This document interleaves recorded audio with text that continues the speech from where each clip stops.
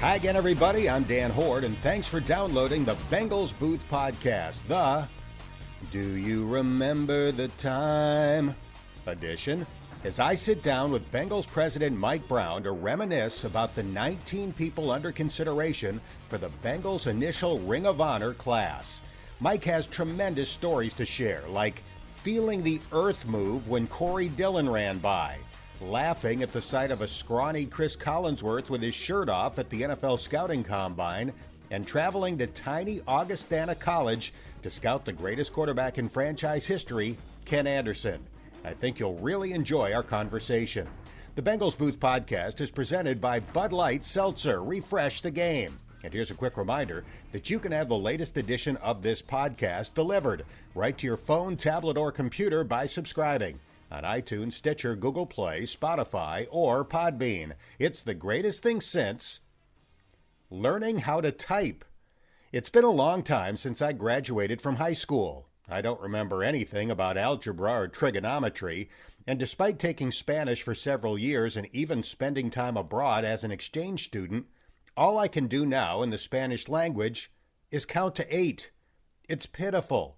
But the one thing I learned in high school that hasn't slipped at all is the ability to type. I remain relatively fast and accurate, and it's been an essential skill in my profession.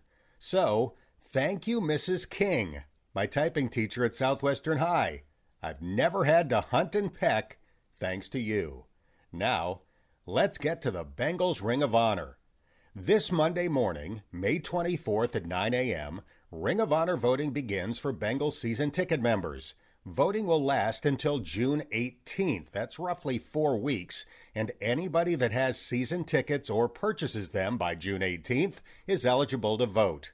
The first two members of the inaugural class are Paul Brown and Anthony Munoz. The final two members will be chosen from a ballot that features 17 former players. Nobody knows more about the group or has better stories to tell about them than Bengals president Mike Brown. We sat down in his office this week to look back at 19 legendary figures in team history. The Bengals are adding a Ring of Honor in 2021. The initial class will include Hall of Famers Paul Brown and Anthony Munoz, along with two players that will be voted in by season ticket members. And today we are going to reminisce about the candidates with Bengals president Mike Brown. Let's start with your dad. Arguably the most innovative coach in sports history. You obviously have a unique perspective. It's your father, but what stands out when you think of your dad as a football coach? Oh, so many things. He was very successful as a coach. He was extremely organized, and he had an ability to cut through things to get to what mattered. For example, his practices were the shortest of any team.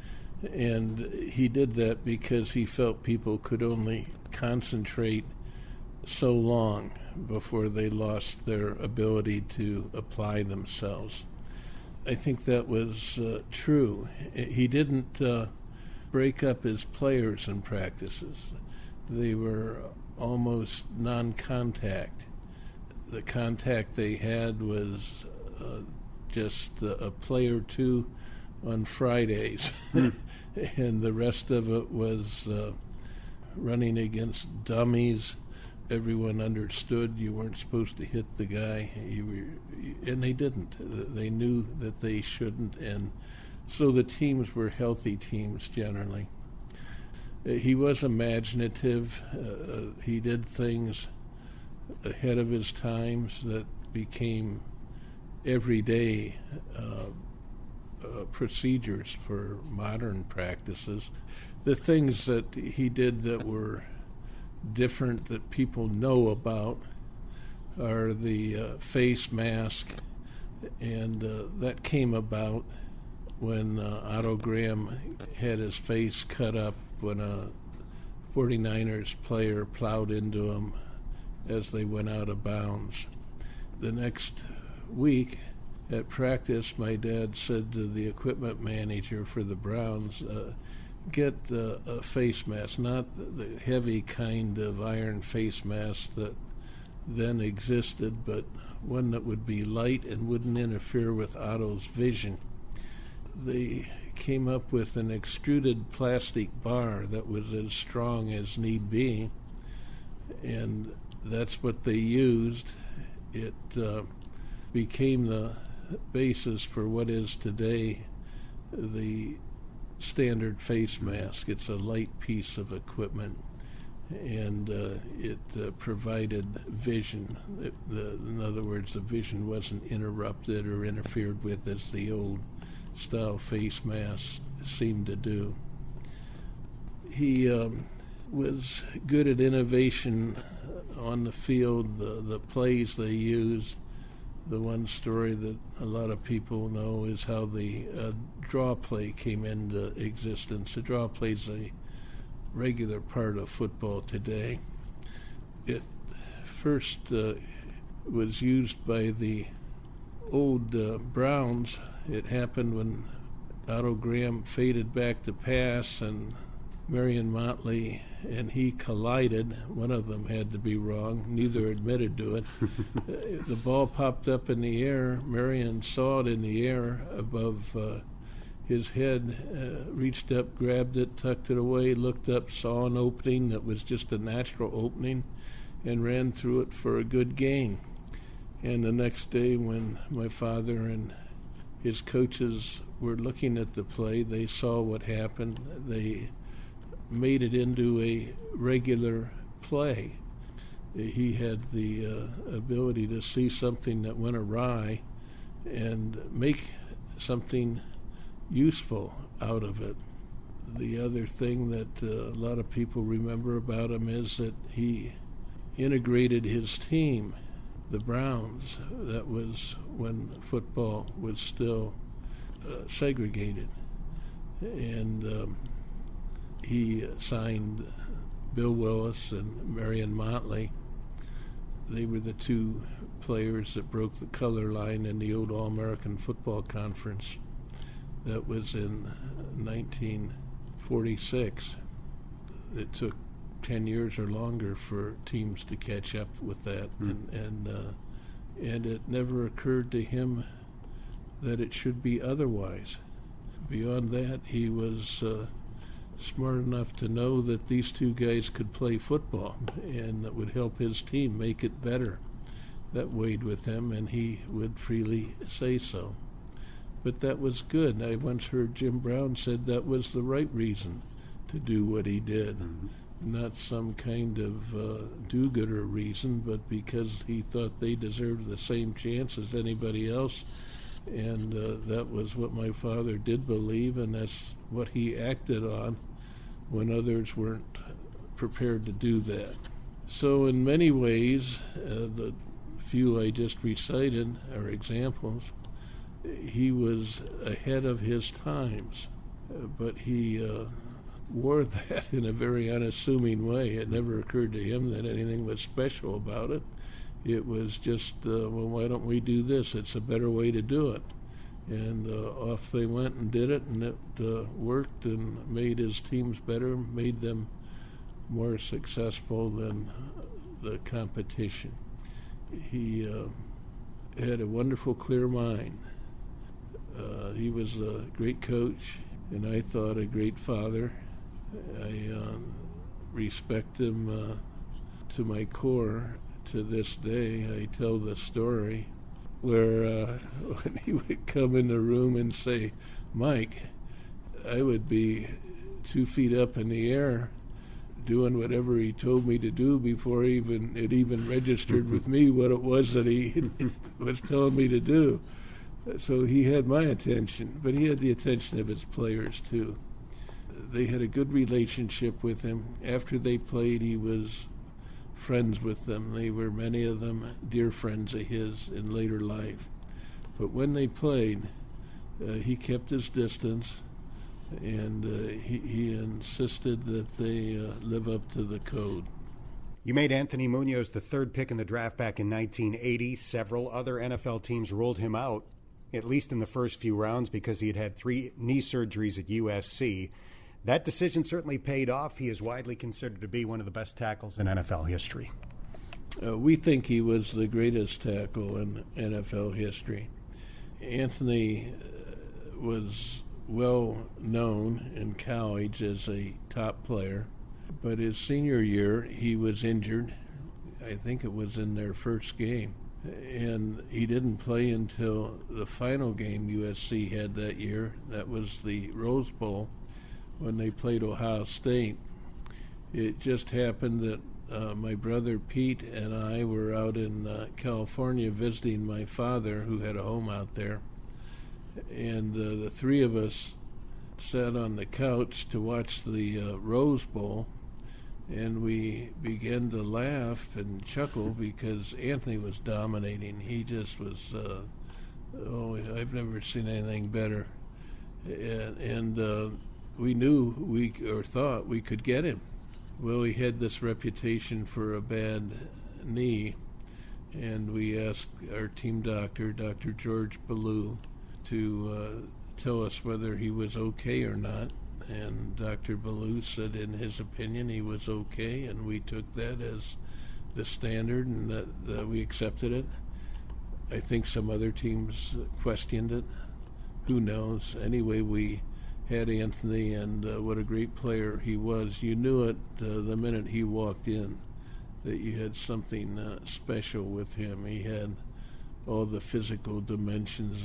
At the time, he would have been a big man with long arms, and more than that, he had this athletic ability that just popped right out. He could move like a little man, and he could bend his knees, and he could retain his balance. He was very well coached in college, and he came here with a style of play that was right at the top. He was a equally great run blocker and pass protector. I remember when we played Buffalo, and Bruce Smith. Yes, you remember. Bruce Smith was the defensive end for Buffalo, sort of young in his career back then, and maybe just learning. Anthony was at his peak ability, and Anthony dominated him. He just kept him from getting anywhere near the passer, and on run plays, he plowed him right into the ground. It was an example of Anthony at his best against another player who became a Hall of Fame player.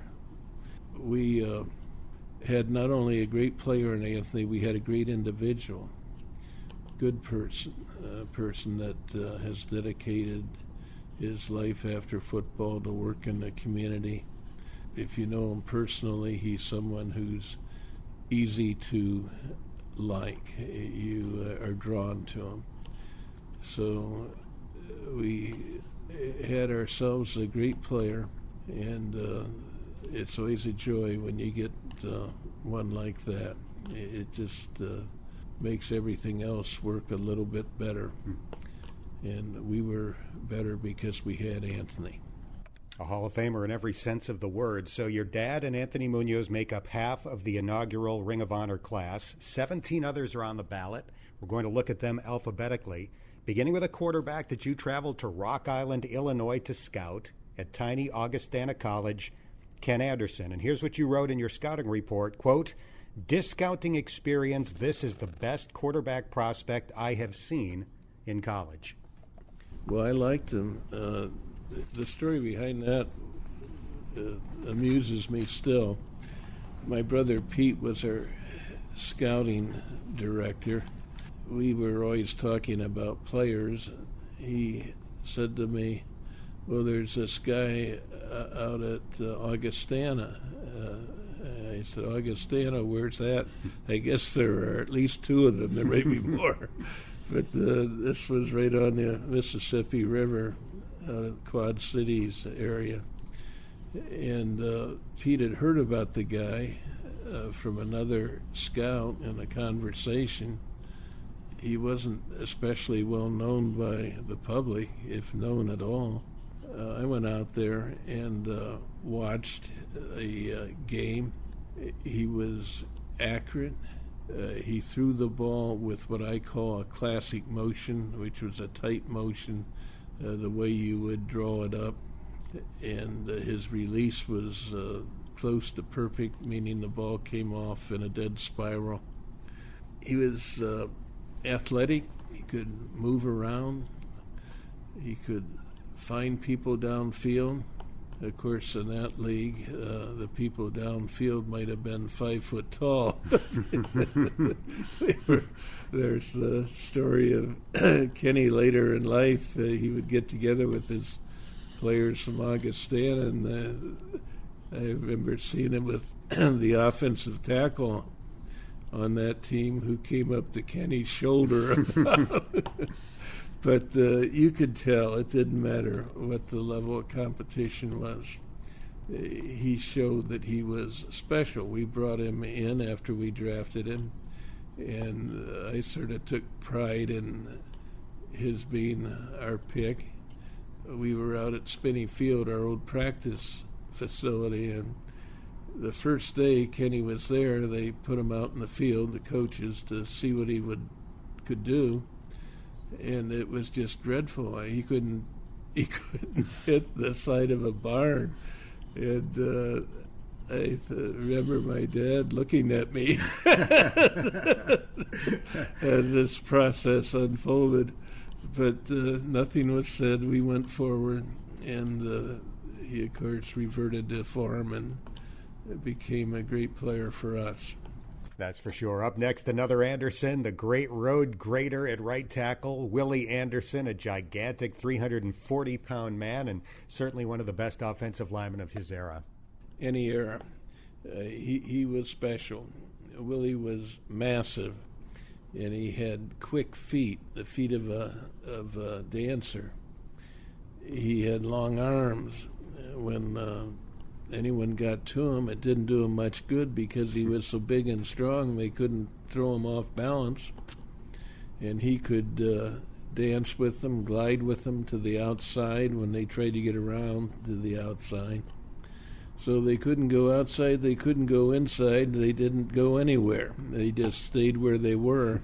And we had a right tackle that was as good a right tackle as this league has seen. He should be in the Hall of Fame along with Anthony. As a pair, there wouldn't have been two better than those two. I am glad that he's a candidate for our Ring of Honor, and I'm sure he will be selected soon. We move to the all-time leading scorer in team history and the Bengals kicker for 13 years, wearing that little size 5 shoe on his kicking foot, Jim Breach. We came up with Jimmy. He was let go by Oakland, and I don't know what all befell him out there, but he came here, and he wasn't long as kickers go, but he was a great competitor. You could turn up the heat on him, and it didn't matter. We'd be in a game where we had to have a field goal to win it, and when he was kicking, he didn't have much concern about it because he just was good for it. He made them all, it seemed. That might seem to the casual observer as nothing so special. Why shouldn't he? That's what he's paid to do, they might say. Well, believe me, that's not what most of them do. They don't manage to hold up when the pressure's on. But Jimmy did for us for a good number of years. I think he still has the most points of anyone ever with the Bengals. Never missed a kick in overtime, a perfect 9 for 9, Jim Breach. I've heard the next player on the list referred to as the toughest player pound for pound in team history, running back James Brooks. James was a player we acquired from San Diego. We traded Pete Johnson, who was a fine player, and we got in return James Brooks. They were opposites. Pete was a big power back. James was an off-sized, fast, quick scooter. He could catch the ball. had wonderful hands, great receiver. He was excellent running, too. You would have misjudged him if you looked at him and said, well, he's too small to be a great runner. But he was a great runner, not just outside, but inside as well. And he did one other thing that was exceptional. He was a terrific pass protector. He was small, but he knew how to go about pass protection. He took these rushers on. They could be big people, defensive linemen, and he would pop right up into them and jolt them. He didn't back down. He wasn't afraid, and he knew which ones to pick up. That too takes a little bit of skill. You have to sort them out, and he could and did. So he had everything that a back should have. He could run the ball, he could pass protect, he could catch the ball. And you referred to him as tough. Well, I don't know for sure sometimes exactly what tough is, but if you're talking about it, meaning a football player who did everything asked of him, James Brooks was that guy. In 1981, your top 2 draft picks were wide receivers, the sculpted David Verser out of Kansas in round 1, and then a skinny, gangly kid out of Florida in round 2, who turned out to be pretty darn good, Chris Collinsworth. The story on Chris goes back to when they had what was the equivalent of the combine in those days. It was down in Tampa. They weigh and measure players and work them out. They did that back then differently, but they did it then as they do it today over in Indianapolis when we have the combine. Chris walked out on the, not the stage as it would be today, but he walked out in front of the assembled scouts, which were probably 20-some in those days in the room, looking up at the scales where the players would be weighed. And Chris got on the scales, and you could hear the snickers. And Chris understood. He knew what was going on in their minds, and he, to his credit, laughed, and they laughed with him. I forgot what he weighed, but it certainly wasn't very much, and he was tall, 6'4" plus, and just as skinny as you could draw one up. So when it came to the draft, we picked David Verser in the first round, who had all the measurables you could imagine. Very fast, good size, very productive and a player in college. And then in the second round, Lindy Infante, who was an assistant coach for us, the equivalent of the offensive coordinator, if you will. I don't think we gave him that title. No one had titles back in those days. He argued for Chris, and my father, who could say yay or nay on the draft as to which player we took or didn't take, he kept hearing Lindy when we were in the first round, and then in the second round he didn't give up. He still went on, and my father said, oh, we'll take him too. We doubled up on receivers, and what a good thing it was for us that we did. When Chris came on, I recall being out at Spinney Field, our practice site, and watching. And you knew immediately you had a special player. He was, for a big guy, tall guy, quick. He could move sideways quickly. And he had acceleration. He had top-end speed. He could catch everything. And he seemed to have his wits about him all the time. You knew right away that you had a special player. And occasionally you have that experience. You draft a guy, he comes in, and you just know you have one. And when you get the good ones, that's what makes your team special. And he was one of those, a great receiver. He played the role of country bumpkin early in his career, but went on to get a law degree. He's had a great broadcasting career. He's the owner of Pro Football Focus, obviously a guy that's had a tremendous career after football. Yes, he's been very successful in his endeavors after football. I remember what you were referring to, country bumpkin. He put on an act, if you will, that, aw shucks, poor country boy me. Mm-hmm. How could you expect me to know anything? And that's when he was being interviewed by the media. But he wasn't that way with the guys or anybody else. That was just something that he tried out for a while, and to his credit, discarded not soon enough, and became his real self, which is all you would need to be very successful in a media career. And just look at the success he's had. You know you're great if you force the league to change the rules. And wide receiver Isaac Curtis was getting mugged so badly by defensive backs that your father convinced the league to pass a rule only allowing contact for the first 5 yards from the line of scrimmage. So they say now. The reality of that one is that the offense in the National Football League had ground down. The defense had come to dominate. And back in those days, you had to pass protect with your hands against your chest, and you had to run patterns against cornerbacks who could bump you, push you, cut you, shove you all over the field. Well, that made it hard to throw the ball.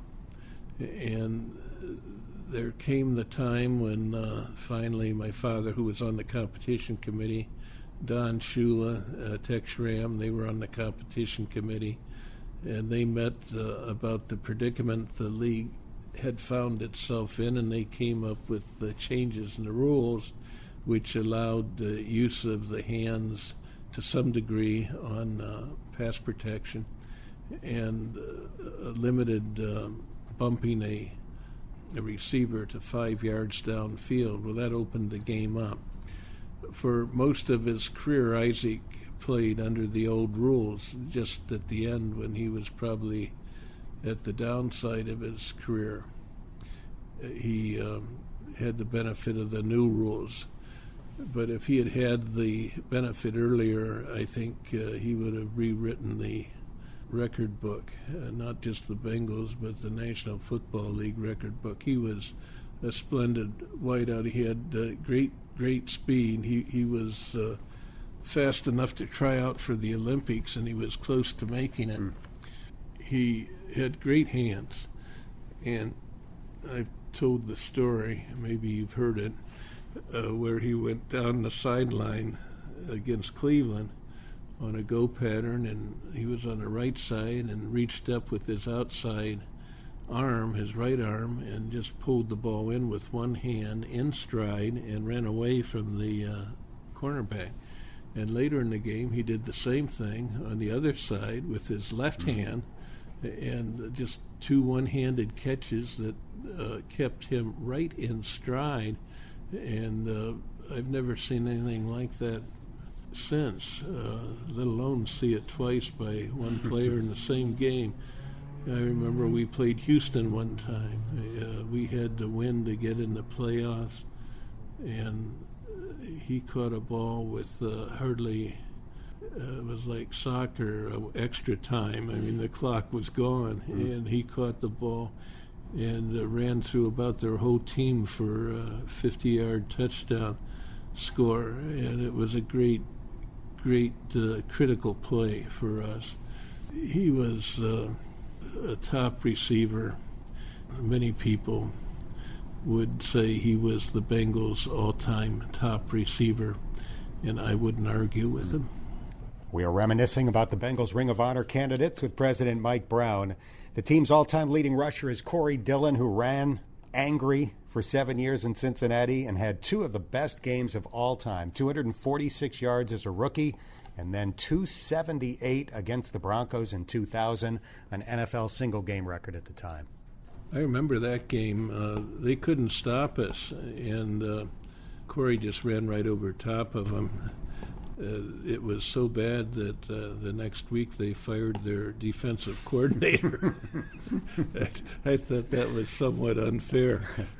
Corey was power back, and when you first saw him, what you saw was a guy that ran heavy. He was a 230-pound guy, and when he ran, he had balance. He seemed to sink into the ground as he ran. You hit him, and you were hitting a stump. He had the ability to run inside, the ability to run outside.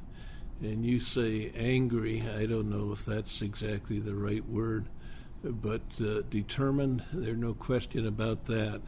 And he did have emotion. He carried it with him. He was our top runner of all time. And unfortunately, we couldn't hang on to him. We couldn't manage him. At the end, he got out of sorts about what I don't even remember. But we couldn't keep him content, so we felt obligated to trade him. We traded him up to Belichick in New England. And for them, he took the Patriots to 2 Super Bowls. So he did it here, he did it there. He could do it, period, wherever he was. And yes, a top player, a great player. I remember you observing him, I think it was at Spinney Field early in his Bengals tenure, and it was like the earth moved when he got going. Oh, I remember being on the sideline, and he ran by after he had caught a ball out wide, and he was close to me. And as he ran by, I honestly felt the ground shake underfoot. And that registered with me. I've never had that experience with another back, but you wouldn't have wanted to tackle him if you were a cornerback. I can guarantee you that. 2 quarterbacks have been named MVP while leading the Bengals to the Super Bowl. We talked about Ken Anderson earlier. Now we get to Boomer Esiason, one of the most charismatic leaders in team history. Boomer was a lively personality. My first experience with that is when I went up to Maryland, where he played college football. A friend of mine, Jack Schiff, and we drove up there to watch him. And this was a scouting trip, I guess. Anyway, we're sitting in the stands, and we happened to find ourselves amongst the Maryland football coaches' wives. And the strangest thing would happen, they would talk to Boomer as though he were right in front of them. They would, "Oh, Boomer, why you did that?" You know, it was just, as though somehow they connected with him. Boomer had that ability to get the attention of people, and it came with him. He brought it here. He had it when he came. In that game, he injured himself badly. He hurt his shoulder. He went out of the game and came back in the second half and played. He was tough. He could play under harsh conditions. That would be physical injury, or that could be whatever else, but he was not deterred. The players liked him, and he was a leader that they all respected for his abilities as a player, but it went beyond that. He had a way of talking to them, and they acknowledged him as the first amongst equals, if you will. They listened to him. The thing that set him apart as a player was when we had Sam Weitz as our coach, and our coaches came up with the no-huddle offense. This was new to football back then. It had been used at the end of the halves in desperation. But what Sam and Boomer did was use it during the whole game. And this created substitution problems for our opponents. It was all within the rules, but it upset the coaches because they didn't know how to contain it, the opposing coaches. And they worked on the league office to restrict what we were doing. That made it a little less effective, but it was still effective. And we had real success with it. We went to the Super Bowl with Boomer and Sam, and that was part of what took us there. Another of the game changers in franchise history was David Fulcher. You didn't see safeties that were 6'3", 238 pounds, who could be used in so many ways before him. Yeah, he was a big safety, to say the least. Dick LeBeau was our secondary coach, and he took Fulcher and used him in a way that got out of David what he had to give. But that sounds as though I'm describing a player who was slow. Well, he wasn't slow. He was just big. And when I say big, at the end of his career, I don't think I'm exaggerating when I say he was actually at 260. Tell me when you last saw a safety at 260. The way they used him, the way we used him, was we had him up closer to the line of scrimmage as much as possible. And not that he couldn't play deep, he could, but up front, he was like an extra linebacker, and he would nub them. When he hit them, they were hit and stopped. He was an exceptional player, one of a kind. I've never seen one quite like him before or since. The Bengals' all-time leader in receptions, receiving yards, and names on the back of his uniform is Chad Johnson / Ocho Cinco. There was certainly never a dull moment in his 10 years in Cincinnati. Chad was a splendid player, but he was even greater as a performer. He was fun. He did things on the sideline, in the end zone during games. He made people smile, and they liked it. And he liked it when they liked it. That was fun for him, too. And so he came to think that was part of what he wanted to do. Probably we wished he had done a little less of it. But as a player, he was excellent. He had quickness. He could get separation. And we had Carson Palmer as our quarterback, and the two of them connected up on this we would call it a deep in pattern, about 18 yards downfield. He would break inside away from the cornerback or hook up in case they were in a zone. They couldn't cover it, and he was fearless in there. He would catch the ball no matter what the traffic was. He as a package was unique. You had to try to keep your finger on him. With all the antics he was always involved in, and that wasn't easy. But as a package, you take him every time because he could win games. Were there times and situations where you didn't want to laugh, but you couldn't help yourself? Oh, there were times that I remember dimly. He would be on the sideline, and I don't know, he would suddenly be kneeling and proposing to somebody or doing some antic. He had a whole list of these things that he worked on beforehand, and they were canned, but you couldn't help but laugh when you saw them. They were better earlier than they were later as time wore on, at least for me. But I admit that he was a entertaining player beyond his football abilities. A 10th round draft pick in 1983, became one of the best defensive players in franchise history, a guy who led the team in tackles 5 times as a nose guard, which is unheard of. Tim Krumrie. Yeah, Timmy came to us out of Wisconsin. He wasn't anything that we thought much about when he came. He was off size, small for a defensive tackle. When they went home, this was after the draft he came, when they went home, we had a get-together with the players later. We brought him in for some work, and we didn't even bother to tell him to come because we didn't think he could do anything much.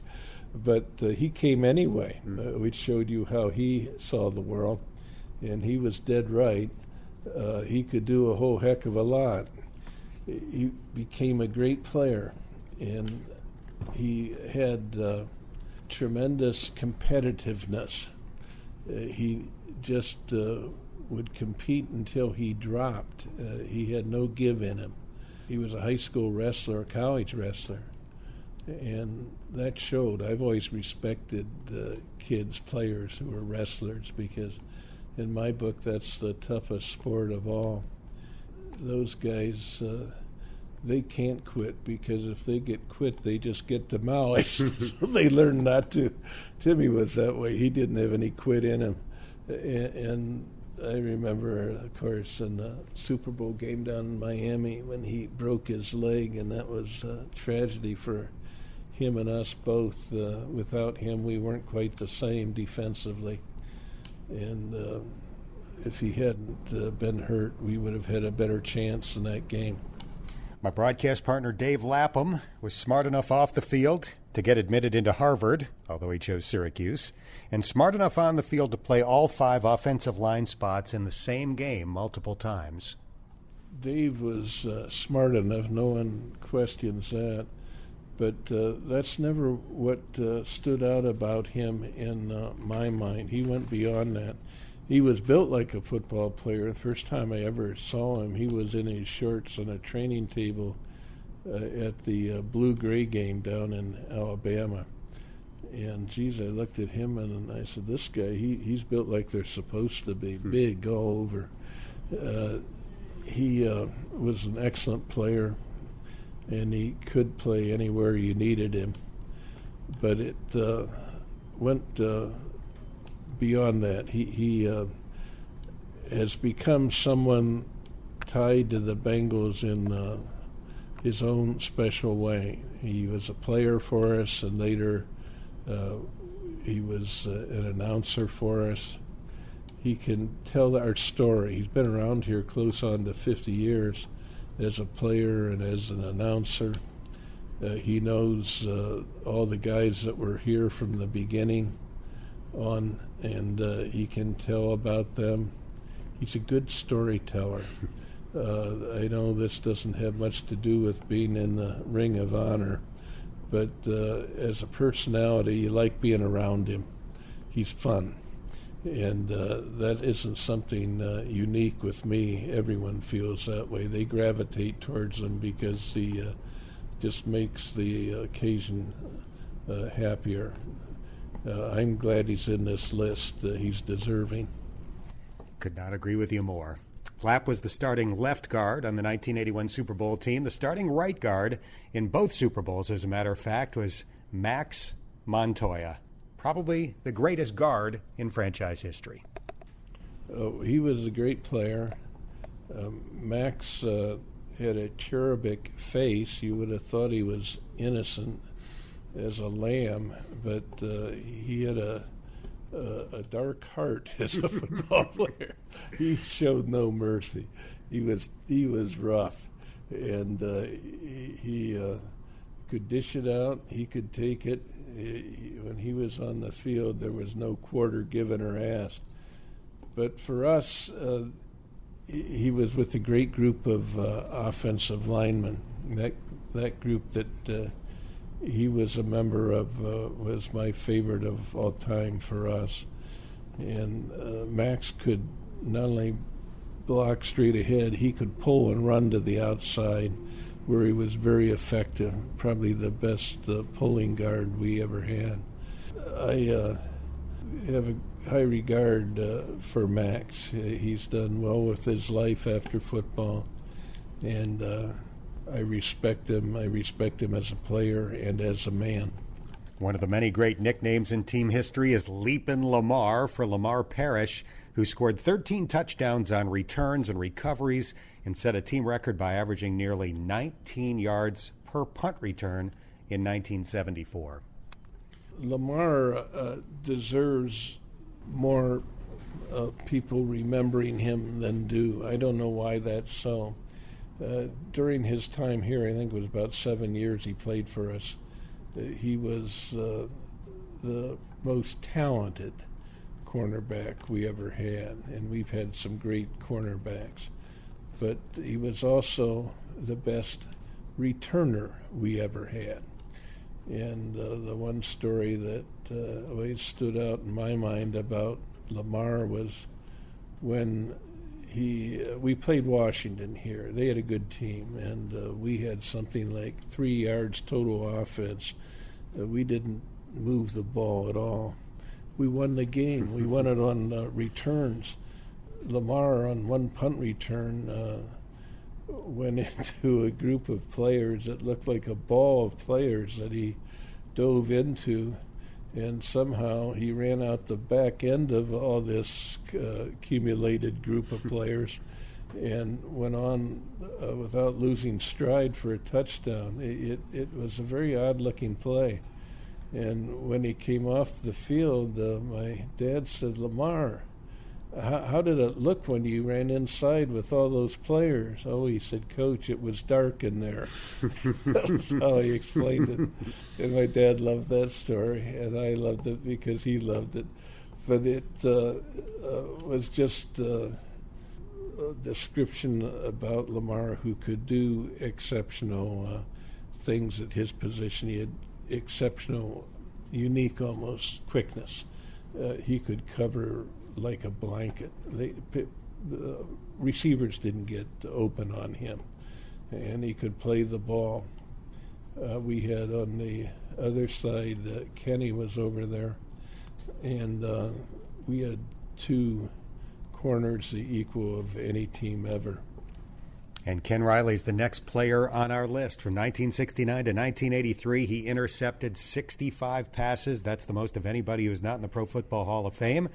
Came to the Bengals as a scrambling quarterback and a Rhodes Scholar candidate in college. Well, he was smart, and he was roommates with Lamar, and he could manage Lamar as best of anyone could around here. Kenny came here as a quarterback, and we had Greg Cook. This was before Greg got injured at training camp, and the quarterbacks would stand and pretty much watch Greg, and it was obvious who was going to be the quarterback. Greg was the best player we ever had, and Kenny was standing there when my dad came over about the third day he had been in camp, and said to Kenny, "You go over there," and that was the extent of the conversation. Over there was with the defensive backs, and Kenny went and proceeded to play for us. I don't know how many years, 13, 14, 15, whatever it was forever. He was a player with great composure. He could play the ball in the air, always poised, knew what was going on, was in position as he should be on every play. And even though he was somewhat slight in build, he was a fierce tackler. One play or one maneuver he had that was his alone. I've seen other guys do it, but not do it as a regular routine, or they would do it just on occasions when it happened without thinking. Kenny would do it purposefully. He would come up on these guys who caught the ball in front of him, and as they were catching the ball looking back towards the line of scrimmage, he'd come from behind and hit him right under the rump, and they would go for a cartwheel in the air, literally. And not all of them kept the ball when that went on. He would dislodge the ball from them. But it was a maneuver that was routine for him, and I've often wondered why others didn't pick it up and do it as just a regular way of play. It didn't seem to hurt anybody. They went for a ride, but they all came down in a heap and got right back up. It wasn't injurious. It was just enough of a blow that it caught their attention, and it would catch your attention if you saw it as well. So Kenny had the ability to be rough and tough as well as smart, and he's so deserving. Everyone knows that he should be in the Hall of Fame, and why he isn't is a mystery, but certainly he'll be in our Ring of Honor soon enough. Long before there were great receiving tight ends like Tony Gonzalez and Travis Kelce, the Bengals helped pioneer moving the tight end all around the formation with a 12th round draft pick named Bob Trumpy. Trumpy had a storied relationship with the Bengals as a player, as an announcer. He became a public figure here locally as a radio call-in show host. He was good at that. But as a player, when he started out here, he was probably off size for where we put him, tight end, but he could really run. And he would take cover two. That's when they have two safeties in the middle of the field and run right through it. And they couldn't keep up with them. Safeties couldn't keep up with them alone, let alone the linebackers. He made big plays for us. It helped that Greg Cook was the quarterback for him one year when Greg was our quarterback before he got hurt. And then Kenny Anderson came along. Bob caught the attention of other teams that we played. Kansas City, for example, at that time was the top team in the league. And they wanted to trade for him right away after we played them. And I always remembered how insistent they were. And that was a no-go with us. We had Bob for a long career here as a tight end, and he was a receiving tight end, but a willing blocker. He would face up on guys, and he wasn't afraid to do it. But as a receiver, he was as good as they came at his position. Finally, a linebacker from your alma mater, Dartmouth College, who was a Bengals starter for 14 years, Reggie Williams. Reggie and I both went to Dartmouth, so when he came along up there, I was anxious to get him for us. I knew about him, and Dartmouth isn't so much a powerhouse as a football team, an Ivy League team. I think Dartmouth did win the national championship in the 20s one time, but Reggie came along much after that. And at Dartmouth today, he's considered the best player they've ever had. Here, he was very athletic, very willing, very competitive and determined. And he was a steady player for us for, I think, 14 or 15 years, whatever it was. Mm-hmm. He played a long time, and he was smart as well as tough. Now that you're going forward with a Ring of Honor, how do you feel about it? Oh, the public wants it. And on a personal level, my granddaughter, who works for us now, Elizabeth, she's pretty keen on what the public wants, and she told me so. So we are going to go forward with this. I might have had thoughts about why it might wait for later, but we're going forward, and the public has reacted very well. They appreciate the fact that we're going to have it, and the old players like it. That's the part that has meant the most to me. They really perked up their ears when this started. They want to be involved with it. It is something that gets their interest. So we'll try to do it right. I think it'll be well received. We're going to make it a process that goes on for a number of years, and we're gradually going to build up the players who are included as the years go on. But it'll be fun as we go through it. No question about it. This has been a treat for me. I really appreciate your time. Thank you very much. Well, I enjoy doing it too. My thanks to Mike Brown, and if you're a season ticket member, perhaps Mike's memories will impact your vote. Once again, it gets underway on Monday morning at 9 a.m. That's going to do it for this episode of the Bengals Booth Podcast, brought to you by Bud Light Seltzer. Refresh the game. If you haven't done so already, please subscribe, and if you have a minute, give it a rating or share a comment. That helps more Bengals fans find this podcast. I'm Dan Hoard, and thank you for listening to the Bengals Booth Podcast.